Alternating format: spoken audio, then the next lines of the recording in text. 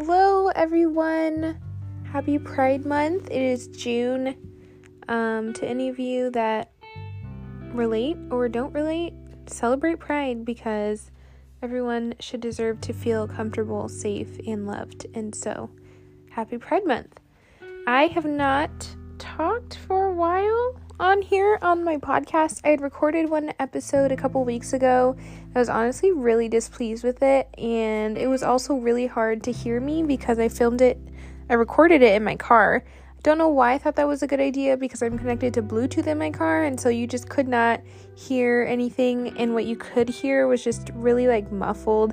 And also what I was saying makes no sense. I was saying talking about one topic, and then 2 seconds, it was just really chaotic and really also hard to hear. And so because of those things, it ended up nowhere, and it's going to end up in my trash soon. But yeah, anyways, I wanted to talk on here kind of about 2 topics that relate for me anyways. And so I found them really interesting. And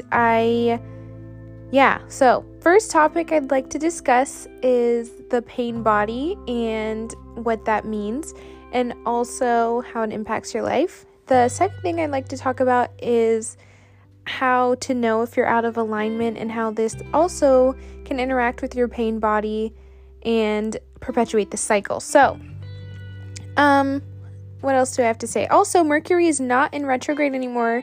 So before I really delve into this, happy Mercury direct. And also, Gaia. I don't know if any of you have heard of that. It's it's like a streaming platform, but it's everything spiritual, and I'm obsessed, you guys. It's like $12 a month, and the shows on there, well, they're not shows, they're all movies. They do have shows, but anyways, it's just crazy how much spiritual stuff is in one location, and you can just watch it and learn, and they're real life examples. They have a lot of scientific things on there as well that prove a lot of spiritual things, and I love it. I'm obsessed. If you're into spirituality, I would definitely recommend that. They also have a 7-day free trial, so you can try it out, and if you hate it or don't like it, you don't have to actually sign up. So yes, anyways, I think that's it. That's what I had to say to get started. So first of all, the pain body. I've been obsessed with Eckhart. Tolle. I don't know how to say his last name, but I love all of his wisdom that he shared. I love reading his work. I love just everything he says is so profound, and it's so true, and it's so important. And I read A New Earth by him, completely loved it, and he also wrote another book called The Power of Now, which basically is pretty similar to A New Earth, but it's a little different. And I'm reading that now, and he has a lot of speeches he's given. He's just really insightful, and he definitely knows what's going on, and it's really cool to learn and read that and be able to understand it, because he explains a lot of spirituality in very simple ways that it doesn't take rocket science to understand, and it just kind of flows. And so he talks a lot in his work about the pain body, which basically means that there are parts in your being, or parts in your energy, or parts in your physical body that have stored trauma, or stored negative emotion, or stored pain, or all of these things. And because they're stored, they perpetuate themselves, and they continue to be stored because they have to be released. So these can get started, pain in the body can get started by so many things. It can happen due to trauma. It can happen due to excessive stress, depression. When the ego is damaged, we kind of have a tendency to, if people hurt our feelings or something and our ego's crushed, we're like, darn, I am terrible. If you're told you're terrible, and then you think that, and you think it and think it and think it, and you ruminate on it, and it creates trauma. It creates this reaction in your body that now part of your energy has a piece of that. And so basically, the pain body is any negative emotion or negative response that we have not properly processed or absorbed or healed from, and it continues to impact our daily lives. Even if it happened years ago, decades ago, days ago, weeks ago, it's in the past, but it's still impacting us very, very directly. It might impact how we act in certain situations. It might impact our viewpoints. It might lead to fears that we have. It basically perpetuates the cycle of the same thing. It's like, one of the things that I think I have as a pain body is a lack of self-confidence. And it's not because I don't value myself. It's not because I think I'm whatever. But mostly when I look back, I grew up in a Mormon suburbia town. Okay, and there was no diversity. I was like the black girl in most of my classes. I would get referred to as that black girl. I was called other names. My hair, it's just a very culturally, it's a shock. I was like a shock to all these people that apparently had never seen a black person before. So it led to me feeling really insecure in a lot of situations, like in social settings. A lot of the times did not feel like I fit in school. I had a history class in like 8th grade, and the teacher called me out and she was like, "Is Kool-Aid a black drink?" Woman, this is not the place or the time, okay? But like, because of that, the entire class was like, "Is Kool-Aid a black drink? Is that like a stereotype we need?" It's just like awkward. And it was awkward all through, I think, probably high school. And so because of this awkwardness, it perpetuated the pain body, where now I'm much older, I've graduated from college, and these things are still impacting me because I still feel a lot of the times singled out. And because of that, sometimes I have low self-esteem, or I feel very socially anxious. I'm very quick to notice when I'm the only black person in the room or the only woman of color in a room. It's very pervasive in my thought processes, and I didn't even realize this until I started reading Eckhart, because he talks about how these things in the past can really impact how we're viewing the future and even the present, which we shouldn't really be considering the future. But if you have anxiety about an event coming up and you don't really know who's going to be there except for a few people that you might not feel that comfortable with, it might, for me anyways, increase my anxiety. And I might be like, "Oh my God, I'm going to be the only black girl there and I don't know what I'm going to say, and I'm just going to be quiet and I'm not going to talk because I feel uncomfortable and I don't feel like I fit in." And so it's still very much impacting like my day-to-day life. And this happens in so many ways. It can happen in, that's just like a small example. There's massive things. There can be from people having serious illnesses where they've been physically unwell. They might have become physically unwell because they were stressed. They might have developed certain ailments because they were stressed or whatever happened. But then it leads to them clinging on to these as parts of their identity, where, for example, if you had like if you were really sick for a while and it became part of your identity, where you would just tell everyone, "Yeah, like one time I was really sick for like a whole year." And it's fine to talk about these things, but when you ruminate on them and when you focus on them, it's not bringing anything healing to the body. It's not allowing us to move on, accept the negative emotions and be past them. And so it's very hard to recognize we're doing this, because like I think of it all the time. It happened to me today as well, because like I said, I have issues feeling comfortable in my own skin. I will compare myself to a lot of people, whether it's in person, whether it's online, whether it's like just people I see and interact with for a short amount of time. But because I'm comparing myself to them, it's like perpetuating this pain cycle in my body, where it's like I feel uncomfortable. I feel like I can't talk. I feel like I don't belong. And where did that stem from? It stemmed from childhood. So that's one of the things I'm really trying to work on now, that I recognize this is like a cycle that I've also made part of my identity of like, I'm the only black woman that doesn't belong. That doesn't need to be my identity. What is that doing for me? Nothing. But because of the cycle I've been perpetuating, it continues to be in my consciousness. And so when I have these feelings, I'm now going to recognize them, acknowledge them, also notice that, they're contributing to my pain body. I don't need to feel socially anxious in the ways that I do unless I'm in a situation that's dangerous for me. But usually it's not, and usually everyone's very welcoming, and it's like all in my head. And it's all in my head because this is what I've been doing. This is the way I created it in my head. And we do this with so many things, that the pain body is so strong in all of us. It's so strong because we like to hold on to things that make us feel like we like to pity ourselves. And this is part of the ego. He talks about how the ego sometimes strengthens our pain body because we want to pity ourselves and we also want people to feel bad for us. And this is not related to serious, like actually being a victim of abuse or a victim of a very serious problem.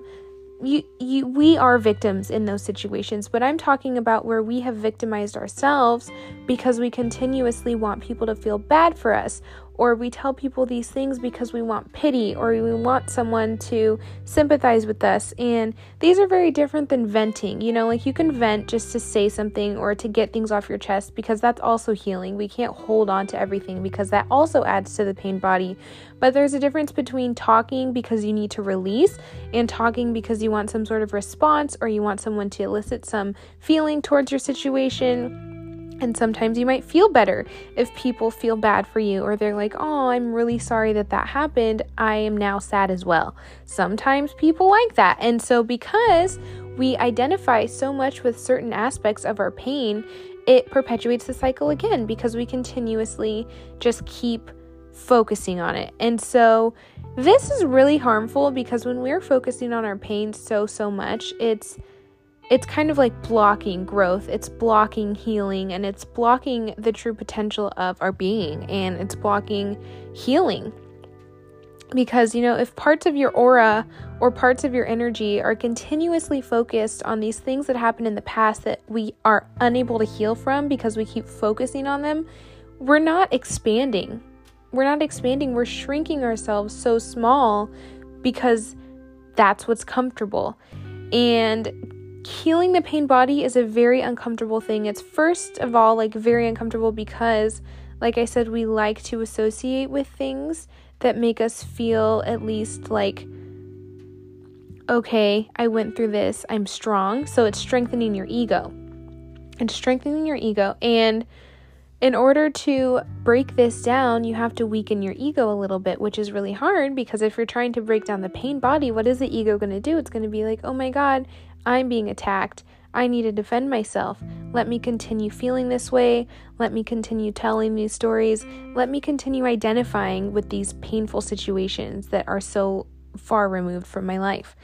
And I think for me, a lot of my pain body has kind of manifested in anxiety and depression, where I feel fine and then I get a thought of something that happened in the past and then I just ruminate on it and I think about it and I get stressed and then I get depressed, and it's just like a cycle of anxiety and depression in a circle because that's what happened, and it happened already. It happened in the past. And so one thing too that I've noticed that kind of helps for this, usually when you're living and you're simply being and existing, you're not going to have these thoughts.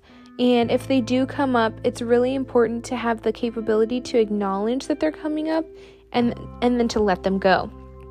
So, for example, if you're driving and you're going to work and everything's fine, you're making your way, you're getting to work, and then all of a sudden you get a thought and you're like, oh my God, I remember a year ago when this happened to me with this person and I felt so bad and I can't believe they did that to me.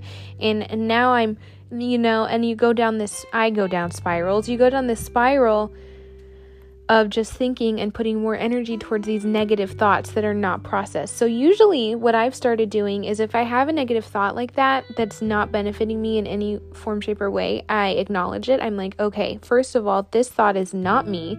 This is a thought that my brain is doing and coming up with because I've continuously fed into it and allowed it to exist longer than it's needed to.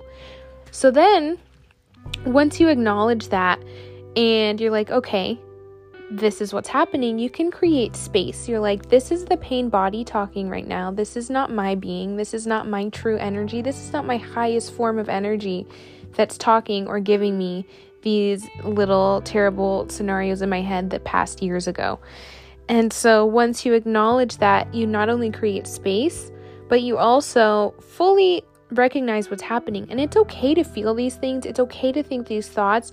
And it's also necessary to know what's going on and to know that they're popping up for reasons that they are to continue this cycle. And you can say, okay, we're done. I acknowledge this is the thoughts that I'm hearing. I acknowledge these are the things I'm coming up with, but I also do not resonate with them anymore. I actually let me go to my notes. I actually made an affirmation that has been helping me. Yes, it says right here. Okay, this is a thought that is contributing to my pain body. I do not associate with this thought, although I acknowledge it and let it flow. So it's kind of like it's like water. Like you look at it, you see it, you understand how it's moving through wind and force and all of these things, and then you just let it go.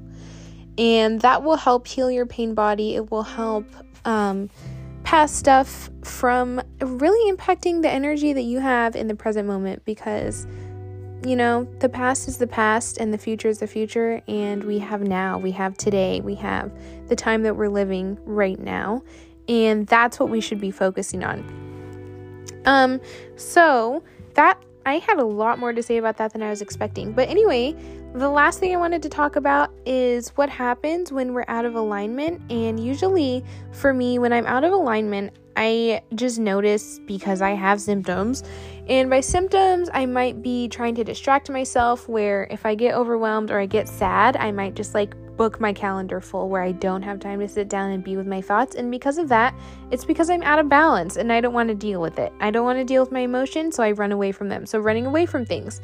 Sometimes when I'm out of alignment, I stress eat, or I'm craving weird sugary things. Or sometimes when I'm out of alignment, I'm really tired, or I'm really depressed and don't want to see anybody at all, or I'm really anxious and I can't sleep. So your body will send you these signs that you're out of alignment. And usually when I'm out of alignment, what happens is I'm strengthening my pain body, because if I'm out of alignment for whatever reason, it might be because of something that happened suddenly. It might even be because of something that's continuously happening, or it might be from something in the past.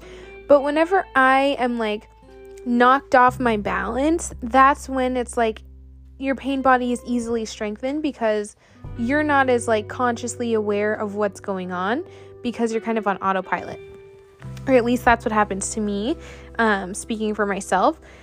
And so, for example, if I'm in a state of depression, I'm perpetuating these thoughts of being oh my God, I'm miserable, I'm so unhappy, I can't do anything, I'm incapable of doing these things. And because of living in that low state and feeling that low, it's perpetuating the pain body. And so I think what I've learned is to help myself not really get to that point, which, you can't always. Mental health is such a real thing, and physical health is also a real thing, and you can't always just be I'm not going to be depressed. That does not work. That's not realistic. But if I notice I'm being triggered, or if I notice certain things are bothering me because I'm out of alignment, for example, if I've been working too much, or if I have been too busy, so busy that I feel like I can't take care of myself, it might push me over the edge, and then I might be more prone to feeling depressed. And so what's really helpful is listening to your intuition and listening to your body.